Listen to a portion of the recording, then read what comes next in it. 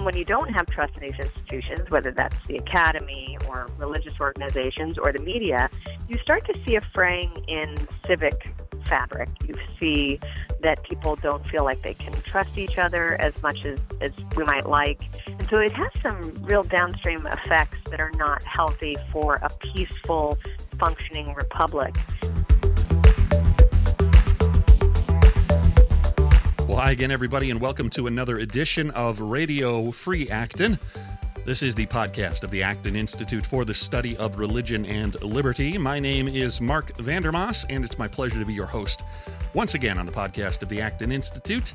And that voice you heard there at the top of the show was that of Mollie Hemingway. She is a senior editor and author at The Federalist, and she's going to be talking today with our own Sarah Stanley about fake news and other topics I'm sure they're going to hit as well. But the important thing to know is that Mollie's going to be joining us next week in person here at the Acton Institute to kick off the fall 2017 Acton Lecture Series. And if you want to join us, we would welcome you to come and be with us in the Mark Murray Auditorium on September 28th for that event at noontime. We'll be having a lunch lecture again, and you can register if you'd like to join us. Just head over to acton.org/events, and you can sign up to be with us on September 28th to see Mollie Hemingway from The Federalist. And we also have a discussion today. Bruce Edward Walker is back with another edition of Upstream. He's going to be talking with Robert Dean Lurie about a couple of good bands, Fleet Foxes, first of all, and R.E.M. as well. And if you're an R.E.M. fan, you know that this year is the 25th anniversary of, and I humbly state my opinion here, their best album, Automatic for the People, which is a beautiful piece of modern rock. And Bruce is going to be talking with Robert Dean Lurie today about that. Robert Dean Lurie is an author and cultural commentator, and great discussion coming up here on Radio Free Acton today. So without further ado, let's head over to our first segment, Sarah Stanley talking with Mollie Hemingway here on Radio Free Acton.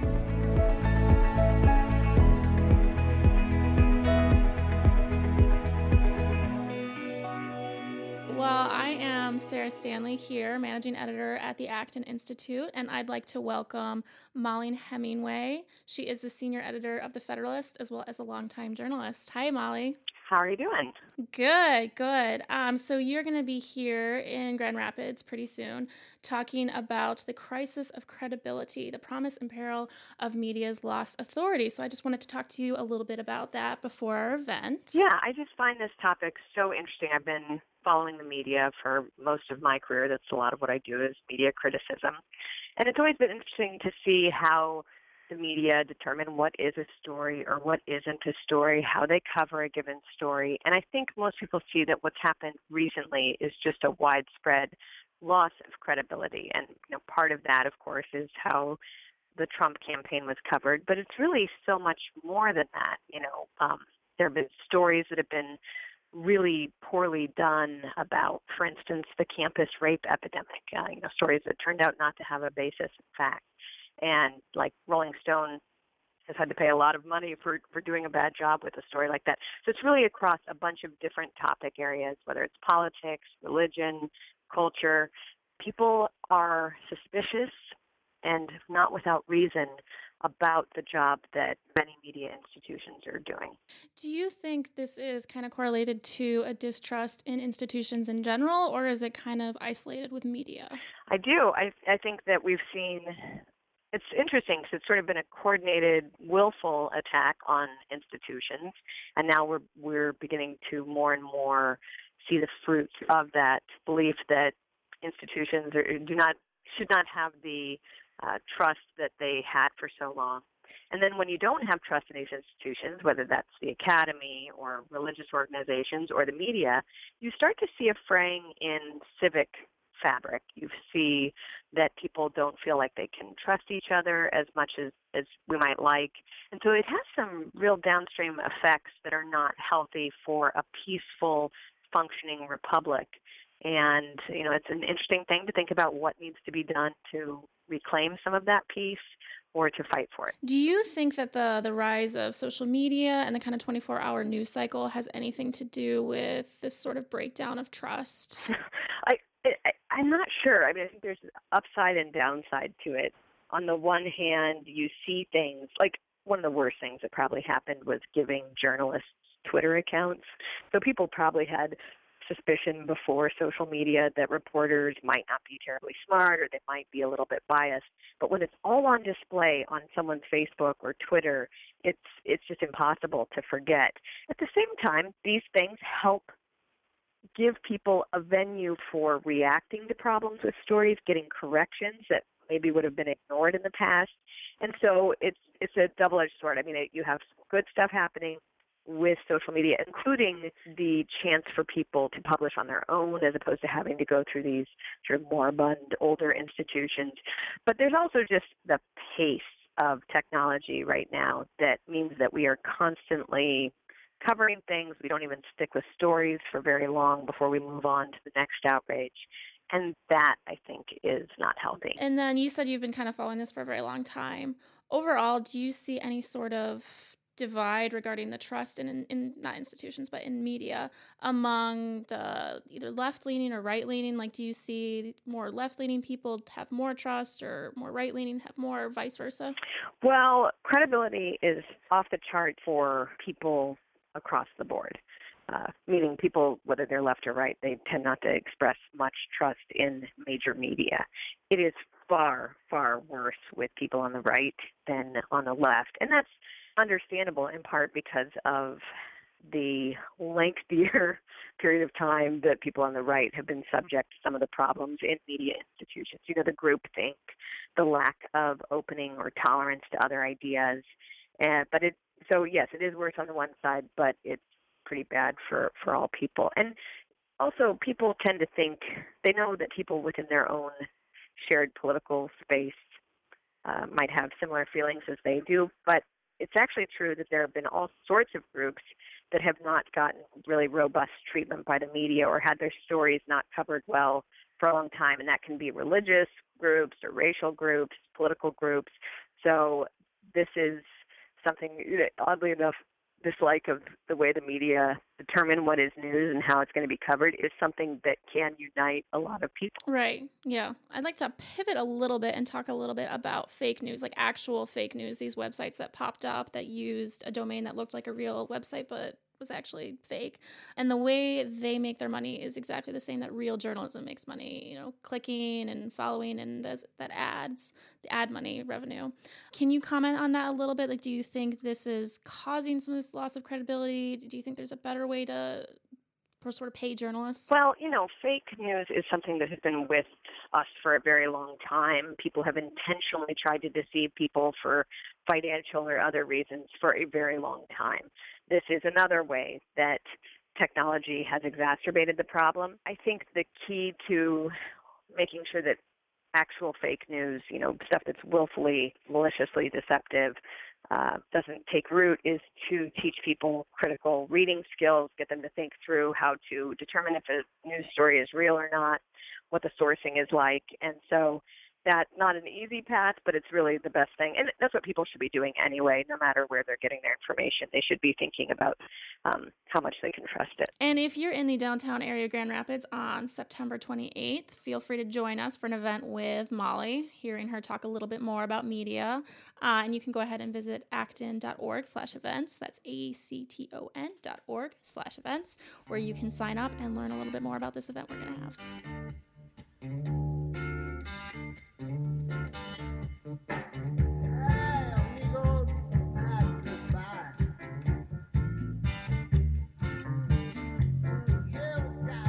Hello and welcome to Upstream. I am your host, Bruce Edward Walker, and today I'll be speaking with Robert Dean Lurie about the new Fleet Foxes album, Crack Up. And we will also touch a little bit on the 25th anniversary of R.E.M. And Robert has special knowledge of that album as he grew up, he spent time in Athens, Georgia, where R.E.M. comes from. So anyway, hello, Robert. How are you? Good, Bruce. How are you doing? I'm doing terrific. A little bit of background information. Robert and I met some time ago in a little dingy dive bar somewhere in Royal Oak, Michigan. And it was selected for us to meet and talk about music because it had one of the better jukeboxes in the southeast Michigan area, if not everywhere. So it was absolutely terrific. We had a great conversation. And since those days, a band has come to the fore, and their name is Fleet Foxes. And their new album is Crack Up. I believe it's their third album. And tell us a little bit about it, Robert. Well, I am impressed by the Fleet Foxes in general and this album in particular. It's so easy and difficult to sum up their sound. There are some obvious reference points. They're clearly influenced by a lot of the sort of close harmony groups of the 60s, a lot of the folk rock type stuff, whether it's Crosby, Stills and Nash, Simon and Garfunkel. You mentioned in email, Bruce, the band Love, and that clearly is a touch point as well. So this album is stylistically a considerable leap forward for them. It's an important listen, I think, because it reassures us in some sense that the kids are all right, but in another sense, it tells us that the kids are not all right. So let me elaborate. Let me kind of go through both of those real quick. Yeah, so and of course had to throw in a Who reference there. You know your audience. Exactly. The kids are all right. What I mean by that is the primary songwriter of this band, his name is Robin Pecknold. I'm not sure if I'm pronouncing his name correctly, but he is very much a millennium. He's very much plugged in. He's a bit of an Instagram junkie. He gets most of his music from various online sources and file sharing. He's a plugged in, wired up millennial. And the rap on the millennials, and which is somewhat justified, is that, while they have this sort of breadth of access to information, the resulting thinking by a lot of people of the generation can sometimes be scattered and shallow. And this album is kind of a rejoinder to it, because it's very sophisticated, has a very timeless sound, and it trades in sort of classic ideas of melody, songcraft, harmony. It's challenging in some ways, but overall it's pleasing to the ears, and it's just reassuring, I think, to see a songwriter of that generation kind of carrying the torch and making a very thoughtful contribution to popular music. So the kids are all right. So then on the flip side, the themes of the album are very, dark and confused, purposefully so.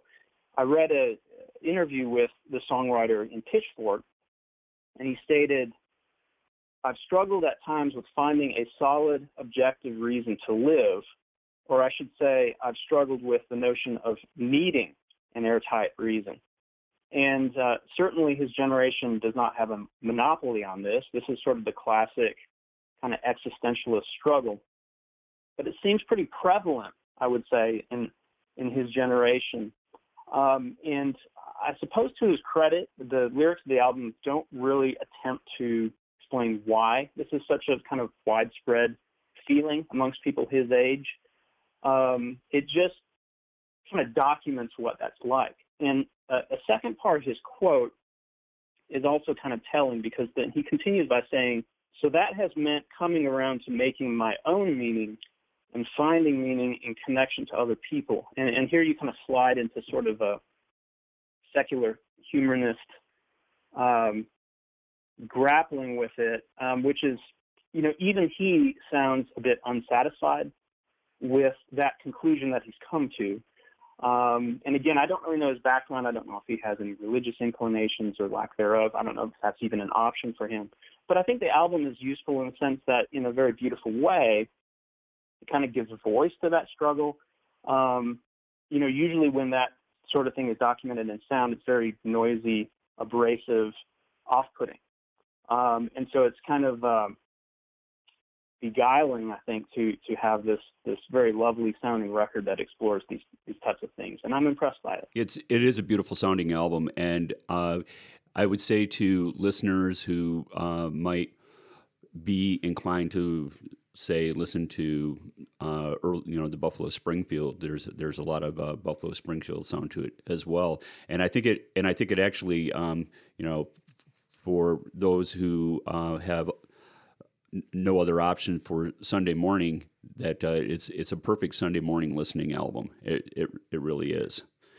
Well, let's turn a little bit, Robert. You once lived in Athens, Georgia, the hometown of the B-52s and that other little band, R.E.M. And we're now celebrating the 25th anniversary of Automatic for the People, and that was pretty much the peak of their creativity. And tell us a little bit about that, because you knew the band members and you were there when the album was released. Sure, and I should clarify that my connection to the actual people in the band is very, very tangential. So even saying that I know them, we can say that I've met members of R.E.M., but that's about as far as I'll go. I did, however, live in Athens. It's a pretty close-knit community in just the town in general, and also the music scene. So everyone knows everyone who knows everything about R.E.M. That album is definitely a peak, and I was looking at the track list today, and I was just kind of marveling over the number of really quality songs that are on there. It's interesting that we're talking about these two records side by side, because in a way, I think Automatic for People also kind of gets at some of the subjects. But interestingly and surprisingly for R.E.M., it actually tackles them a lot more directly than the Fleet Foxes do. There's a lot of sort of meditations on mortality, on finding meaning in life. And, R.E.M., as you know, Bruce, and some of the listeners may know, a lot of their earlier material had very deliberately obscure lyrics. And Automatic for the People in songs like Sweetness Follows, Try Not to Breathe, Find the River, Night Swimming. These are all very kind of beautiful little snapshots that deal in those subjects and kind of find peace in the inevitable, death, but also meaning in life. And there is actually, there does seem to be a spirituality to the album. I know that Michael Stipe was raised a Methodist, and he went away from that as an adult, and I'm not sure where his spiritual leanings might go now. But there does seem to be maybe a backdrop of his early religious awareness in some of the music on this album. Well, yeah, and I think a lot of that, if I may interject, is simply the fact that at that time, Stipe was writing the lyrics. He was experiencing the loss of many of his friends through the AIDS epidemic and what have you. So there is just a pall over a lot of the album, even though it's a beautiful album. I remember when it was released, I think it was Timothy White wrote a review in Musician Magazine, and just his description of the album was enough to bring tears to your eyes. Because it really is one of the more beautiful albums released in pop music in the 1990s. Absolutely. Definitely the AIDS thing, certainly that must have been on his mind during that time. However, it doesn't really nail itself down for the most part to a specific time period. And I know that he lost a grandparent. I can't remember if his grandfather or grandmother that he was very close to at that time. And a lot of that very direct personal loss informs the album. I should mention that there's one misstep on the album that actually kind of breaks the spell and puts it very much in a specific time. And it's a song called Ignore Land, and it's kind of a political diatribe. And it's the one song on the album that the band have openly said that they regret putting on there. It's a very kind of direct screed against the Reagan-Bush years. It's a failing, I think, from a songwriting perspective. I think it attempts to wrestle with some themes that Stipe did, or that he wrestled with more successfully in an earlier song called World Leader Pretend. But in Ignore Land, his preoccupations and his anger, I think, maybe got the better of him. And the song actually contains the line, I'm just profoundly frustrated by all this, which has to be maybe one of the worst, clunkiest lines I've ever heard in a song. And I think there's some indication that they had reservations about the song even when they were cutting it, because either they or their engineer or producer, they put kind of a filter effect on the vocals, so it's very difficult to even hear what the words are.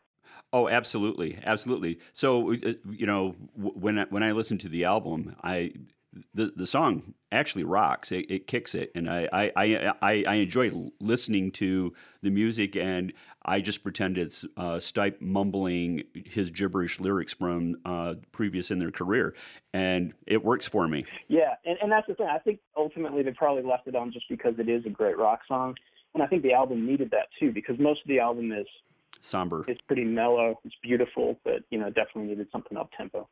Well, terrific. Robert, thanks for joining me, and I hope to speak with you again soon on some of other new releases. Excellent. Well, it's a pleasure as always, Bruce, and I look forward to talking to you soon. Okay. Well, Robert Dean Lurie is the author of No Certainty Attached, Steve Kilbey and the Church, and also the recently published We Can Be Heroes, The Radical Individualism of David Bowie. He also works as a musician. He's produced and performed on a tribute album, The Dark Side of Hall & Oates. And besides that, he's just a remarkably intelligent and astute listener. And for Upstream this week, I'm Bruce Edward Walker, and we'll talk to you again next week.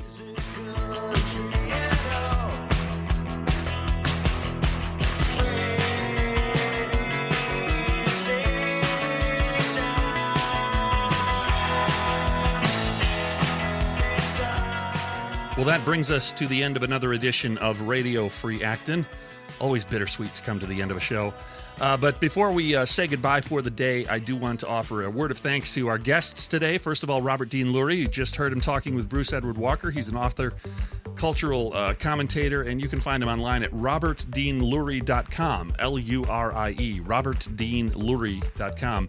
Also, Mollie Hemingway, thank you so much for joining us today. She is regularly featured at The Federalist, being a senior editor and author over there. TheFederalist.com is where you go to find Mollie's writing.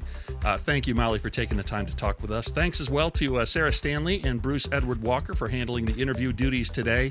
Thanks to our producers, Carolyn Roberts and Daniel Menjivar, who did all the button pushing and dial twisting to make this episode happen this week. Thank you so much, guys, for your work on Radio Free Acton. And thanks as well to you. I want to remind you that we want your questions for the Acton mailbag.